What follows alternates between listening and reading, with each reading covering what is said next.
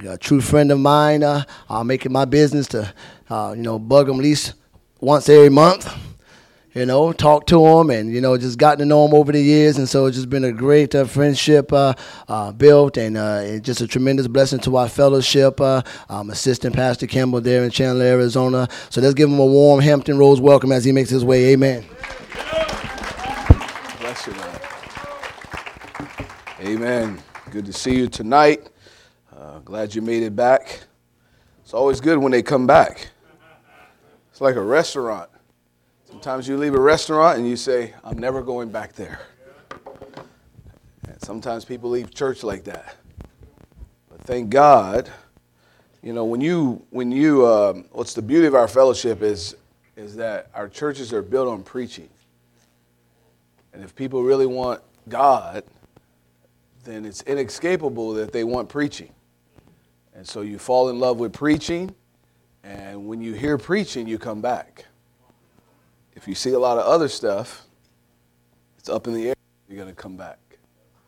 And so I am glad to be here tonight. Appreciate the invitation. Your pastor, Pastor Howard, as he mentioned, getting to know him very well, and just a blessing here. So I'm glad to see what God is doing here, man. This brings me back. I'm like in my old stomping ground a little bit around here. We were talking about Spring Lake, your pastor and I today, and it's bringing back some very fond memories. I remember driving home from here one night. I must have saw 35 deer. I'm driving home by myself. It was like a horror movie. Seriously, you think it's like a mirage, like you're not seeing what you're seeing. One time I saw 3 or 4 just in the road, and they just standing there. And I'm like, I'm blowing the horn from a mile shining brights, and they looking at me like, you're gonna have to go around, I've been tormented from that ever since. But hey, man, we're gonna have a good time tonight. I encourage you to lock your mind in tonight. I want to speak on something that I believe if you'll catch it, man, it can help you in many, many ways, no matter where you are as a child of God, just living life. Very, very critical. Proverbs chapter 23. And toward the end of President Donald Trump's presidency, he fired his personal assistant. Her name was Madeleine Westerhout. Said that she resigned or abruptly quit, but really she was dismissed. She was fired. And the reason she was fired, she got fired for sharing personal information about the president and his family and what she considered to be an off-the-record dinner with media reporters. She went to this dinner with some media members, and she started insulting the president and his family. She said of Ivanka Trump, she said she is severely overweight. Fat, P-H-A-T. She said of the other daughter, she said, Donald Trump's relationship with his daughter is so bad. She said, I probably have a better relationship with Donald Trump than he has with his own children. One of the media that were there leaked the story of what she had said, and they quoted her as saying this. She had a couple of drinks. This is what the newspaper said. And in an uncharacteristically unguarded moment, she opened up to a reporter. Now, I want you to think about this. One unguarded moment at an off-the-record dinner, and she lost her highly touted position. Quite possibly changed the trajectory of her life forever. In our text tonight, we have a similar situation. Solomon is speaking about having a dinner with somebody, and you have no idea that the person you're having that dinner with may have a totally different idea of what's going on at that dinner than what you have. I want to speak to you tonight about words you speak and the words you allow to be spoken into your life and their influence. Preach a sermon I've entitled tonight, More Than a Meal. And this text is allegorical, and so follow with me. It has a hidden meaning all the way through it. Proverbs 23 verse 1 says, when you sit down to eat with a ruler, consider carefully what is before you and put a knife to your throat if you are a man given to appetite. Do not desire his delicacies, for they are deceptive food. One other translation says, for that food is deceptive. God, we come tonight by the Holy Ghost. God, I'm asking you to give us a revelation of influence and words and things that we allow people to speak into our lives. God, we know words are powerful, God. But I'm asking you, God, to give us clarity, wisdom, and discernment as we navigate, God, I pray, this area of our lives. We give you glory tonight in Jesus' name. And all God's people said, amen. More than a meal. Let's look firstly tonight at sitting at the table. The setting of our text tonight is a dinner table. And when you and I think of a dinner, we think of eating. I personally think of seafood and shrimp. Since I've been to Barbados, I was telling your pastor today, man, I've eaten barracuda, I've eaten lionfish, man, some of the things, incredible fish. I just grew up with regular old fried catfish. And that's good too, but there's other things out there. And even verse 1, but this is where I go. And our text says, when you sit down to eat. And so while that is one element at a dinner table, the truth is the table implies more than a meal. Lots of other things happen at the table besides eating. There is conversation at the table. There is fellowship or communion or the idea of covenant. We're in relationship together when we sit down at the table. And so while commonly people will come to Proverbs 23 and they will consider the matter of gluttony because it has to do with food, but I want to look at a little bit deeper issue that is taking place, and I believe our text is pointing to tonight, and it is the issue of influence. How many know we live in the age of influencers? I mean, today people are getting six-figure salaries, sometimes even more than that, on social media just for their ability to influence other people. Verse 1 of our text says, when you sit down to eat with a ruler or king. The king obviously tonight speaks to authority, but it actually represents something much more. The king represents anyone that you would give influence to in your life. It could be a friend. It could be a co-worker, an associate, somebody you barely even know. It could be a family member. It could be a teacher, a professor. It could be your boss at work. And his table tonight is the place of influence. How many know that when you feed somebody, it gives you influence with them? How many here you've heard this statement, a way to a man's heart is through his what? Stomach. Napoleon once said that an army marches on its stomach. And so the idea is if you feed people good enough, you can get them to do anything you want them to do. It is always interesting to watch. Our church, we have home Bible studies. And we'll put the list up of all the new Bible study leaders, and people are to go over there. It might be 6, it might be 8, and people go sign up where they want to go to Bible study. We put the sign-up sheets. And it became known to me that many people are picking based off how well the wife cooks. They're like, I'm like, man, why does that couple, why they got so many people? And they're like, man, have you ate his wife's cooking?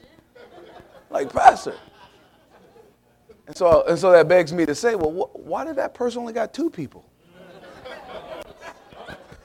I say, brother, your wife must can't cook, man. Power of food. I mean, in our fellowship alone, we have discovered the world's greatest outreach strategy. Hot dogs. I like to refer to them as tube steaks. In the corporate world, they're always inviting clients to eat. They actually have a term called wining and dining. And so they'll take you out to a nice restaurant, and they're not necessarily doing that because they like you. They're doing it because they want to close a business deal with you.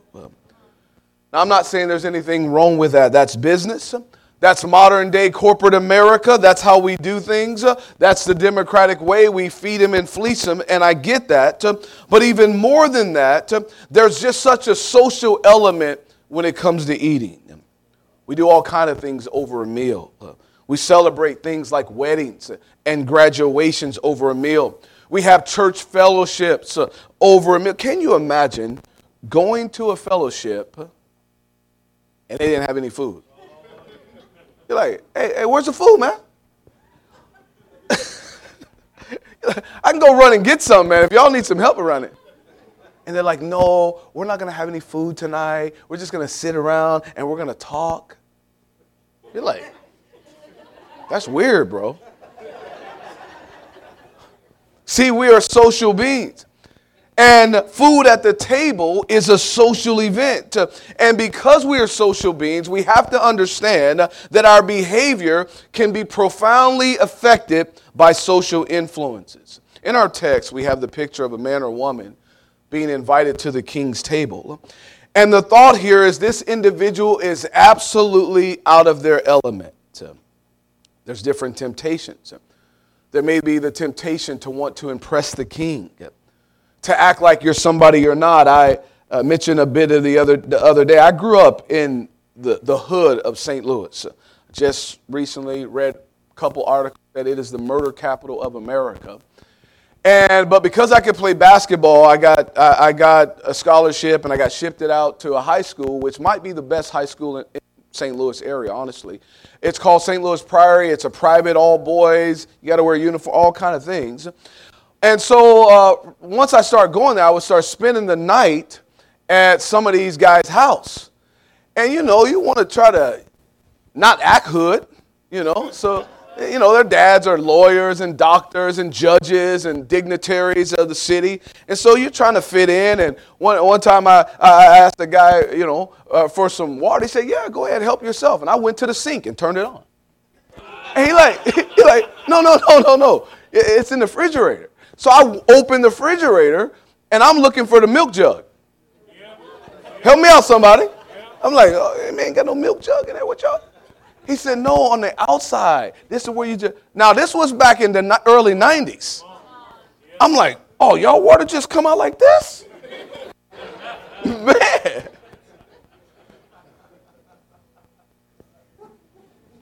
But, I was trying to make it like I fit in. That's a temptation at the table. There's also a temptation to desire the king's lifestyle.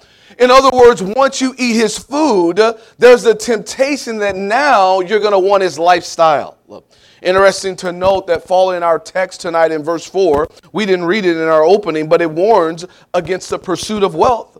Verse 4 says, do not overwork to be rich. Now, those first three verses don't seem to be leading up to that. And so you say, well, where did that come from? But it came from sitting across from the table with a bunch of rich people talking about their lifestyles, talking about, their yachts and their private jets and all of their lavish vacations. What kind of car I'm going to drive today and all of this. And the thought here is, here's a man or woman. They're sitting across with a king, someone of great wealth. And once that man gets up from the table, that man or woman, all of a sudden now they want that wealth. They want the lifestyle of the person he just sat down at the table with. Now remember tonight we're talking about influence. So I say that to say that could be the same for any lifestyle. You sit down with people that are fornicating, and by the time you get up from that table and leave that dinner, if you're not careful, you'll be a little bit more open to fornicating. Same with drinking alcohol or any other lifestyle you want to put in that place. What happens is when you go into covenant, you begin to listen to other people, hear their story. If you're not careful, their influence has made its mark on you. Well, listen to me tonight, because I'm simply saying this, that you must understand that many times the test is at the table. The test is at the table. See, the table represents tonight your downtime. The time where you relax. You're not at work. You're not at church. You're not on alert. You're comfortable. Notice in our text, verse 1 says, they are sitting down at the table. And the idea here is they're just kind of maxing and relaxing. They're just kicked back, kind of hanging out. And it's like, there's, just like we say, there's things that happen at church that don't happen everywhere else. Same can be said of the table. There are things that happen at a table that don't happen anywhere else. There are things that are said at the table that I dare say aren't said anywhere else.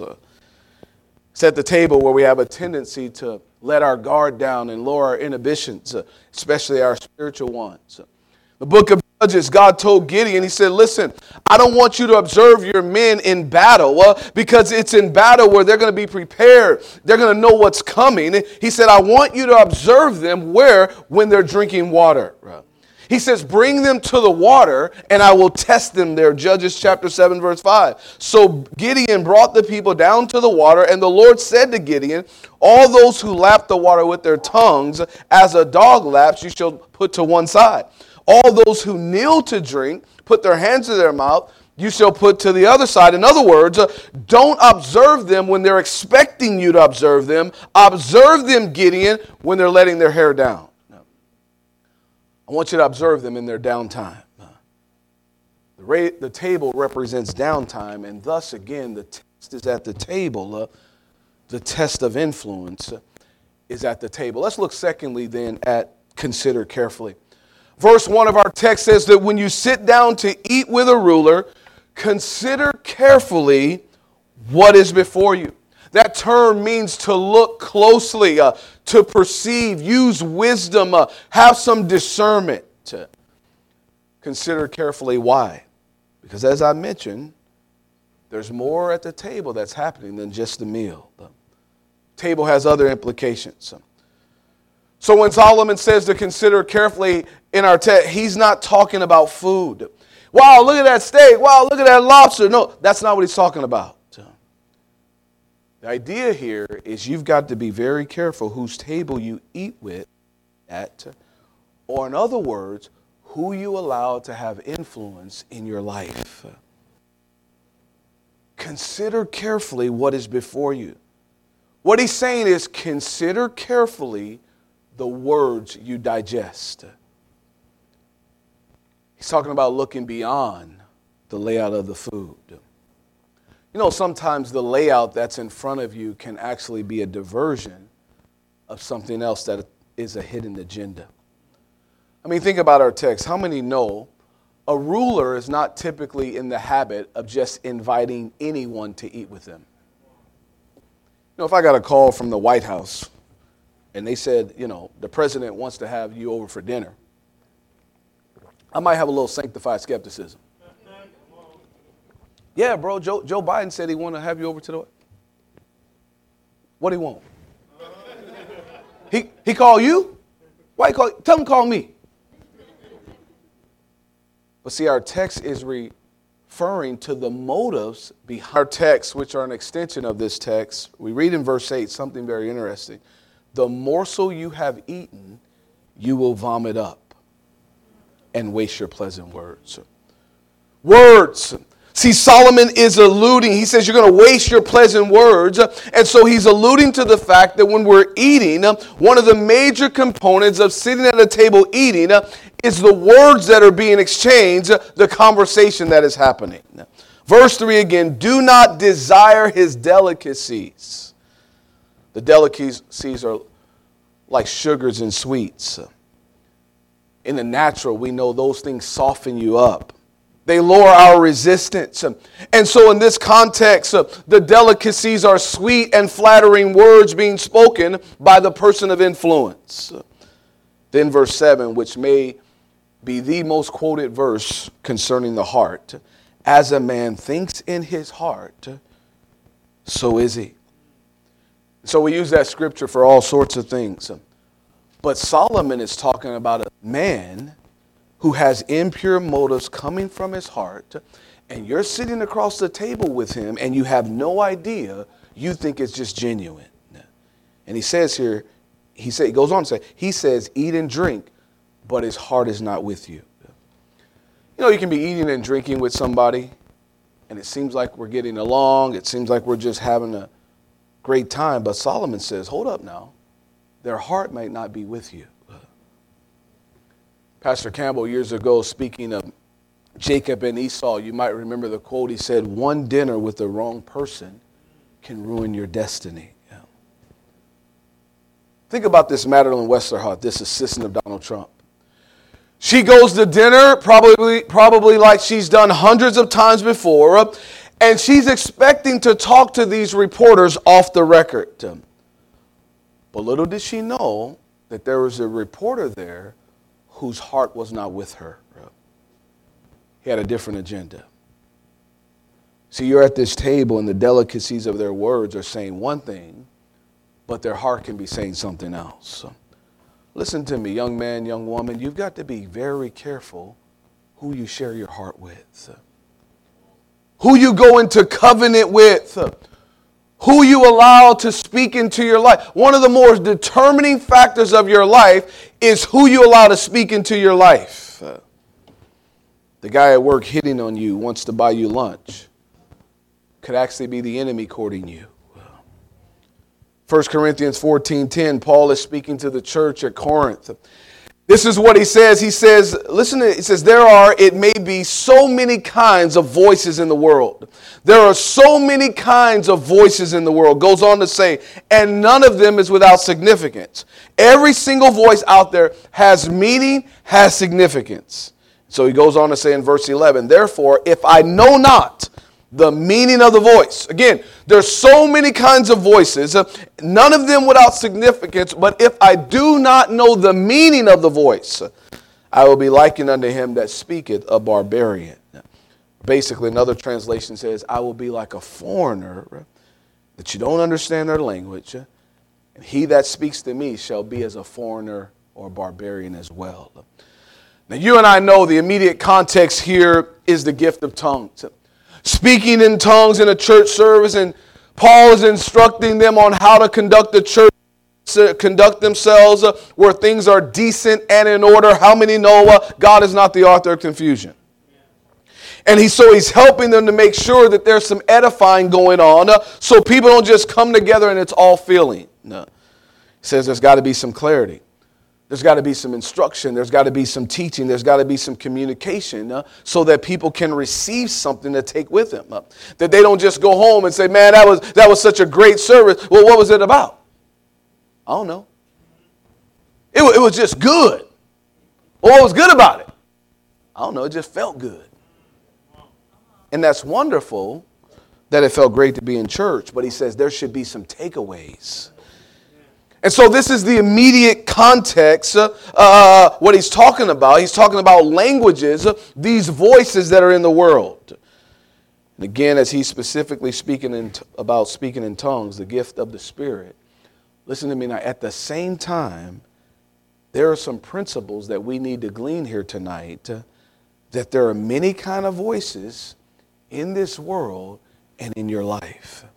And every single one of them has significance, has relevance, has importance. But listen, if you do not know the meaning of the voice, then it is unfruitful, it is not beneficial, and it won't work to your advantage. He says it could actually be detrimental to you. And so seeing that each voice is significant, we have to be very careful what type of voices are in our lives. It's important to know the meaning. It's important to know the intentions, the motive of the voice. Because he says, or else we'll be like foreigners to one another. In other words, if I don't know the meaning of the voice that's speaking to me, then it'll be like we're speaking two different languages. And so this person can be saying one thing to you, but you're hearing something totally different. Or what I'm hearing is not at all what they're saying. Now, I'm not talking about being this kind of person, where everything is a conspiracy and everybody's out to get you. I didn't title this sermon Area 51. We're not saying that here this evening, but listen, you do have an adversary. There absolutely is an enemy of your soul, and part of you making it for God is having some discernment, having some awareness, and so I have to ask the question, who is speaking into your life right now? Who has your ear? There's a book, I was speaking to a pastor friend of mine, he told me about a book, and it's called The Minnesota Connection.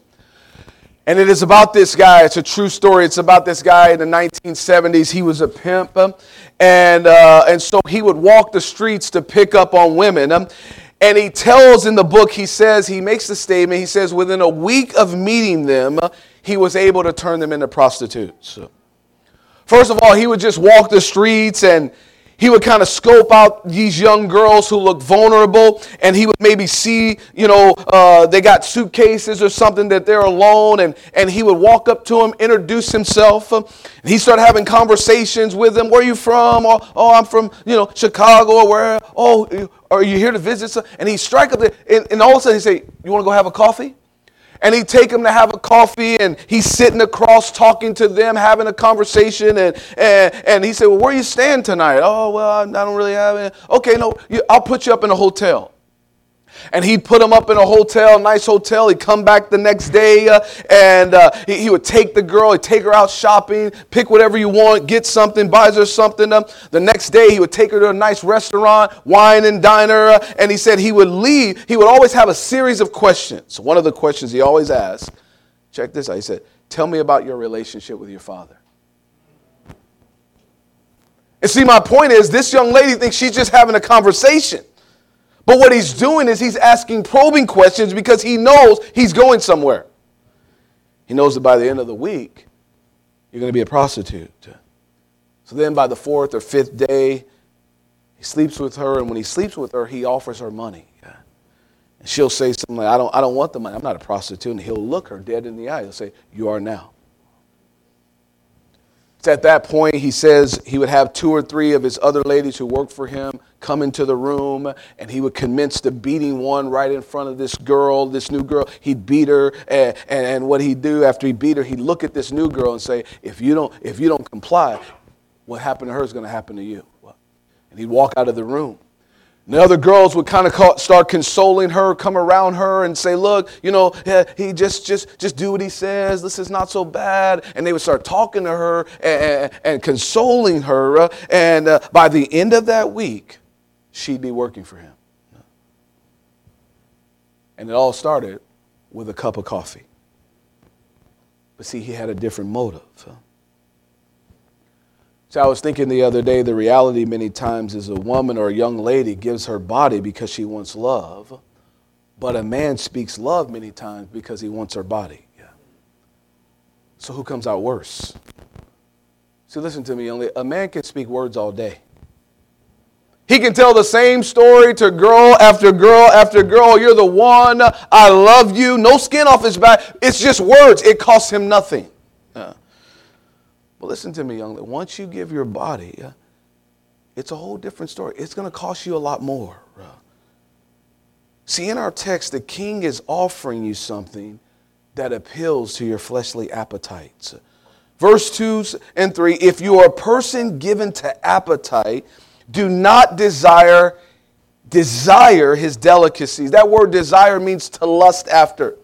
See, today when we, think about the word lust, we automatically think of sexual immorality. We think of adultery, fornication. We think about all these things. But most of the time, we don't think about the word lust as it relates to food. Do you know when God dealt with the nation of Israel and their problems, he never really talked about the other stuff. He always dealt with the fact that they were lusting after food and drink.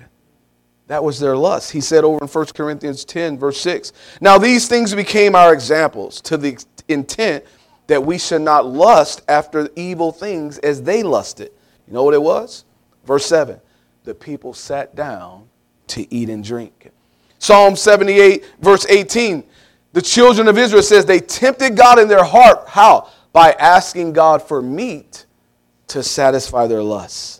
Numbers 11:4, and the children of Israel fell a-lusting, and they also wept, saying, who shall give us flesh to eat? Then Philippians 3:19 even goes as far as to say, there are plenty of people whose God is their belly. Are you catching the imagery here? What he's saying is their God is their flesh. In other words, it's possible to be ruled by your flesh. That's what our text is saying tonight. If you are a person given to appetite, In other words, if you don't have dominion over your flesh, if you like to hear the tasty morsels, if you're a person who just, and you want to hear all the latest gossip and what happened and who, and you're just this person, he says, listen, you got to be very careful what it is you desire. Don't desire those delicacies. What he's saying is your physical appetite, your flesh, can cause your spiritual discernment to be compromised. You know, in America, we live in a world where the average person consumes 436 calories per day in a world. But the average American, 3,564. Average person, 400. Average American, 4,000. Let me figure it out. It really is hard to sit down to a supersized Big Mac, French fries, fried apple pie, and a milkshake and pray. Oh, help me eat all this food, Jesus. See, what our text is saying, we are prone to sell our loyalties in order to satisfy our physical desires. And a huge part of making it for God, listen to me, is you've got to learn how to curb your appetite, not for food, but for what somebody might be feeding you. Oh, guess what I heard? Did you hear about so-and-so? Guess what happened to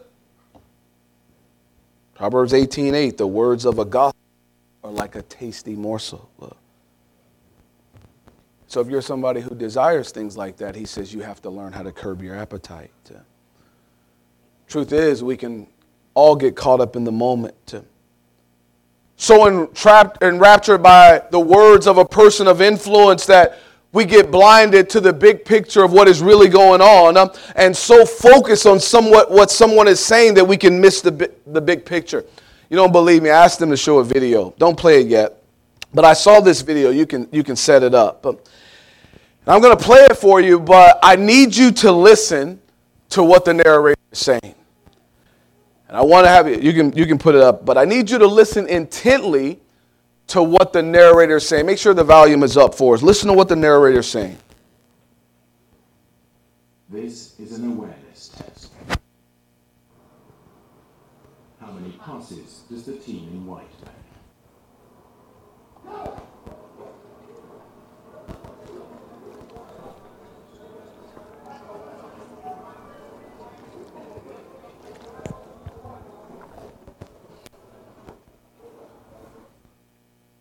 The answer is 13. But did you see the moonwalking bear?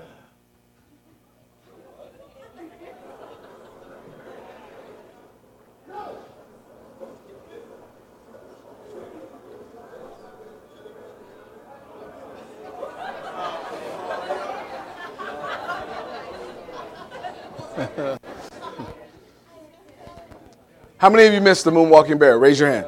Look around you. Look around you. Just hold it up if you missed the moonwalking bear. Look at all them hands. How? How do we miss the moonwalking bear? How do we miss the moonwalking bear? I'll tell you how. Because we're so focused on what the narrator is telling us that we miss the moonwalking bear. We're so focused on what the narrator is saying that we miss the big picture, the moonwalking bear. Listen to me tonight, church. There are going to be times when the enemy is trying to narrate over your life. He's going to seek to speak into your life because he does not want you to see the big picture of what God is trying to do in your life. And if we're not careful, we can totally miss what Jesus is trying to do. Well, why? Because we're listening to the enemy's voice instead of God's. You don't think it's a big deal about listening? That's why Romans 10:17, it's interesting. We know this. It doesn't say faith comes by watching. It doesn't say faith comes by reading. It doesn't say faith comes by doing good deeds Or it doesn't say faith comes by praying. It says faith comes by what? Hearing. But I would also just throw in there that the lack of faith also comes by hearing. What you listen to matters. Who has your ear tonight? Who are you listening to tonight? Because your faith or lack thereof will be directly linked to what you hear. I got a call today. The guy started talking. He started telling me something right before I came here. And I said, listen to me. And I could tell he was affected. He was talking to this guy. It had nothing to do with the church, nothing. But I said, listen, I can tell in your spirit you're affected by what this guy just told you. And I said, listen to me. And we prayed. I said, you got to rebuke these words because words are powerful. Trust me, the enemy of your soul understands this. Think about Adam and Eve, Genesis chapter 3, verse 11. Adam and Eve are in the garden. They take of the fruit, they eat it, and then God comes looking for them in the cool of the day. He comes looking for them. The first thing he says to them, he doesn't say, you messed up the whole garden. He doesn't say, for now, from eternity, everything's going to be messed up. He doesn't say, to Adam and Eve, Adam, how, my goodness, the whole garden is dead because of what you've done. He doesn't say anything about what they did. The first thing God says to Adam and Eve, he looks at them and he goes, who told you you were naked? Who you been listening to? Tell me, who told you that? In other words, he says, listen, I'm the creator of the world. I'm the Alpha and the Omega. I'm the beginning and the end. I created the garden. I created everything you need. I made both of you so you can enjoy one another's company and also commune with me. He says, I got to get this straight. Who told you you were naked? Because now, all of a sudden, you're running away from me. Yeah. See, who you listen to is huge. That's exactly what got Eve into trouble, is because she was listening to the narrator. There's people here tonight, there's a narrator in your life right now other than God. There's another voice in your head, and you're listening to them. Oh, but thank God you're here tonight because God can speak to you. See, he desperately wants to be the narrator of your life. Again, verse 8, the morsel you have eaten, you will vomit up. What he's saying is what they're feeding you is going to make you sick. What they're feeding you is actually poison. You're going to eat it and digest it. He's saying, but listen, it's going to mess you up, man. Let's close and talk about put a knife to your throat. I wouldn't have titled this if it wasn't in the scripture, I promise. Verse 2, put a knife to your throat if you are given to appetite. That's a strong statement. It's interesting. It doesn't say, well, just eat in moderation. I mean, no, we're the moderation generation. But he put that here because he's calling for something radical. Put a knife to your throat. That'd be a great scripture to put up on your fridge at home. Like, hey, man, Proverbs, what, Mom, Dad, what's that about? That's just God. Something Jesus was talking about. But he's calling for radical judgment.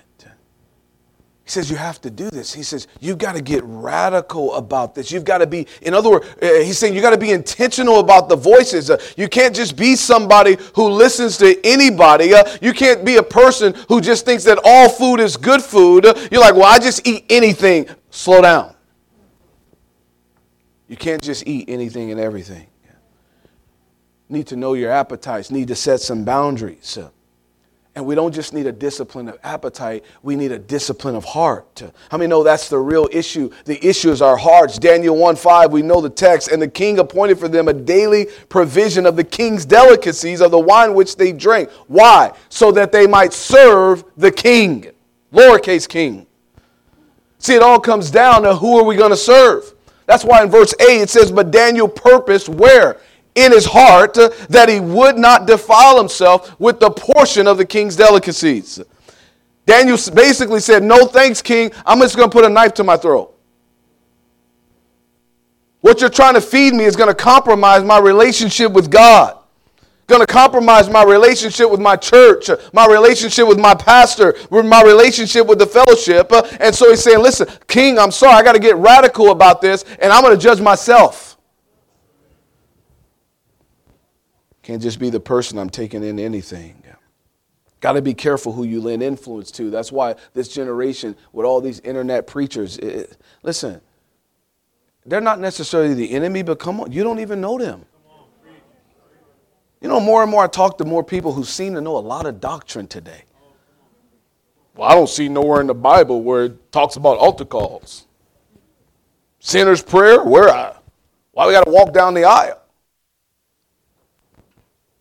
Where is that in the Bible? Or those people say, tithing's Old Testament. And see, I told you earlier, just because what they are saying sounds good, or just because it's something that you want to be true, now all of a sudden they're going to become the spiritual authority in your life. You can't watch their marriage. You can't watch their children. But all of a sudden they're going to replace your pastor. 2 Timothy 3:10, but you have carefully followed my doctrine, my manner of life, purpose, faith, long-suffering, love, perseverance. Here the Apostle Paul tells Timothy, he says, what validates my ministry in your life is you have followed. You have seen my life, my faith. You've watched me go through hardships and persecutions. You've seen how I treat people. You've watched me persevere. In other words, it's more than words that sound good. He's saying you have seen a lifestyle that matches the words.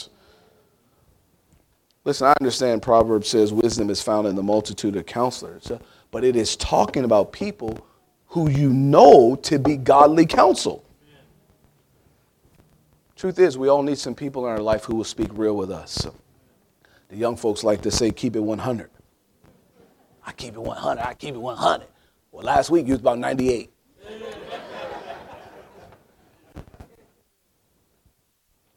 Find someone like it says in Proverbs 27:6, faithful are the wounds of a friend. Anybody have a friend like that you feel like they've wounded you a few times? It's always, hey, does this outfit look good? Define good. I can count on some faithful friends. They don't care who I am. They don't care what I've done. They don't care about nothing, man. They're able to say, Tori, let me speak to you.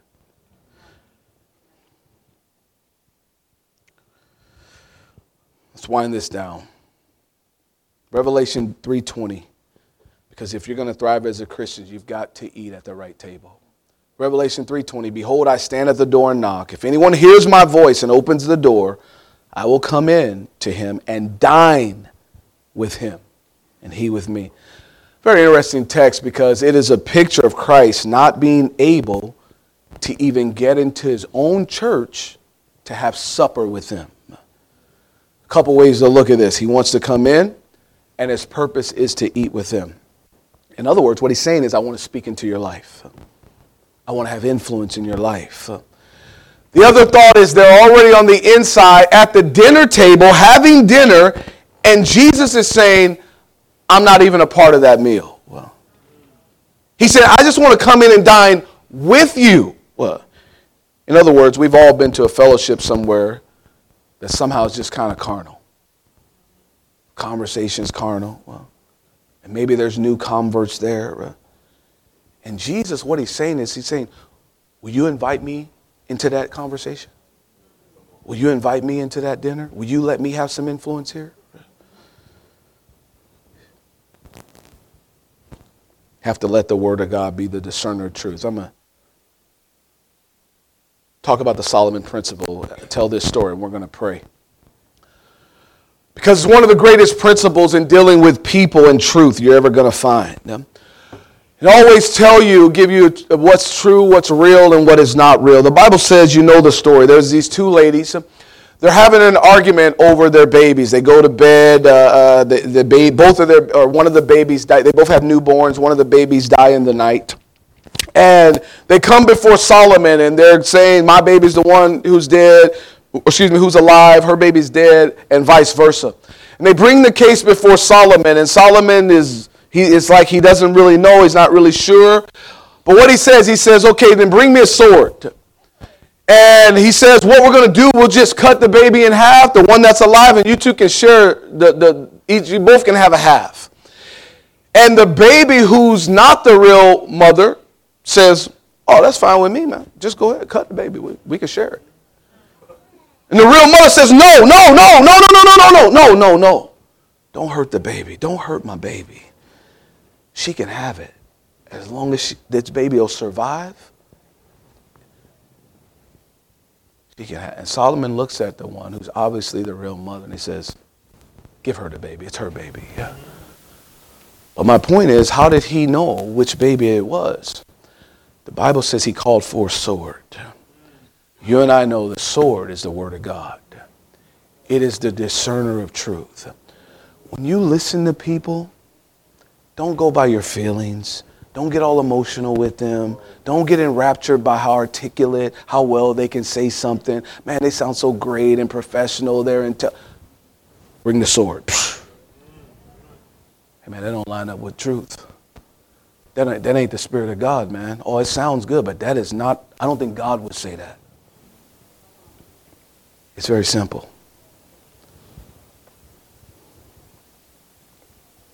Hebrews 4:12 tells us that the Bible is a discerner of the thoughts, the intents of the heart. I close with this story. We're going to pray. In 1812, Adoniram Judson sailed as America's first missionary from Salem Harbor, Massachusetts. He landed in India where he met a very famous missionary, William Carey. He's called the father of modern missions. There in India, he was removed from the country by this British company called British East India Company. And they did not want Americans in India.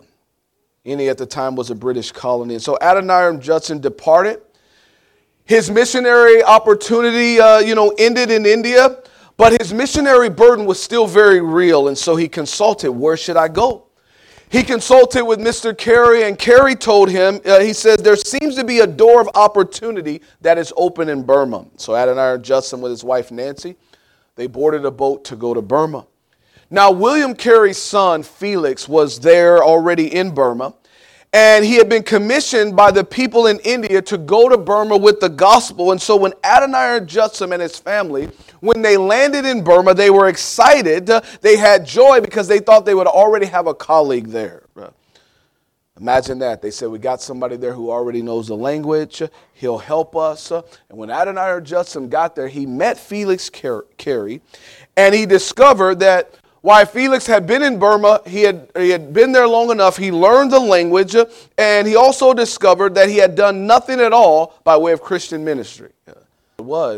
He became the translator for the king of Burma. It's heard that he was such a fabulous translator that the British East India Company, the same company that had kicked Adoniram Judson out of India, they offered Felix Carey a promotion. So it was through a short series of events that Felix Carey, his wife, and his two children, they sailed away from Burma. Now Adoniram Judson had no help there as he worked to conquer the language. And because of that, it took him over 6 years before he made his first convert. You know what happened to Felix Carey? Upon the boat that took him away from Burma, his wife and his two children died.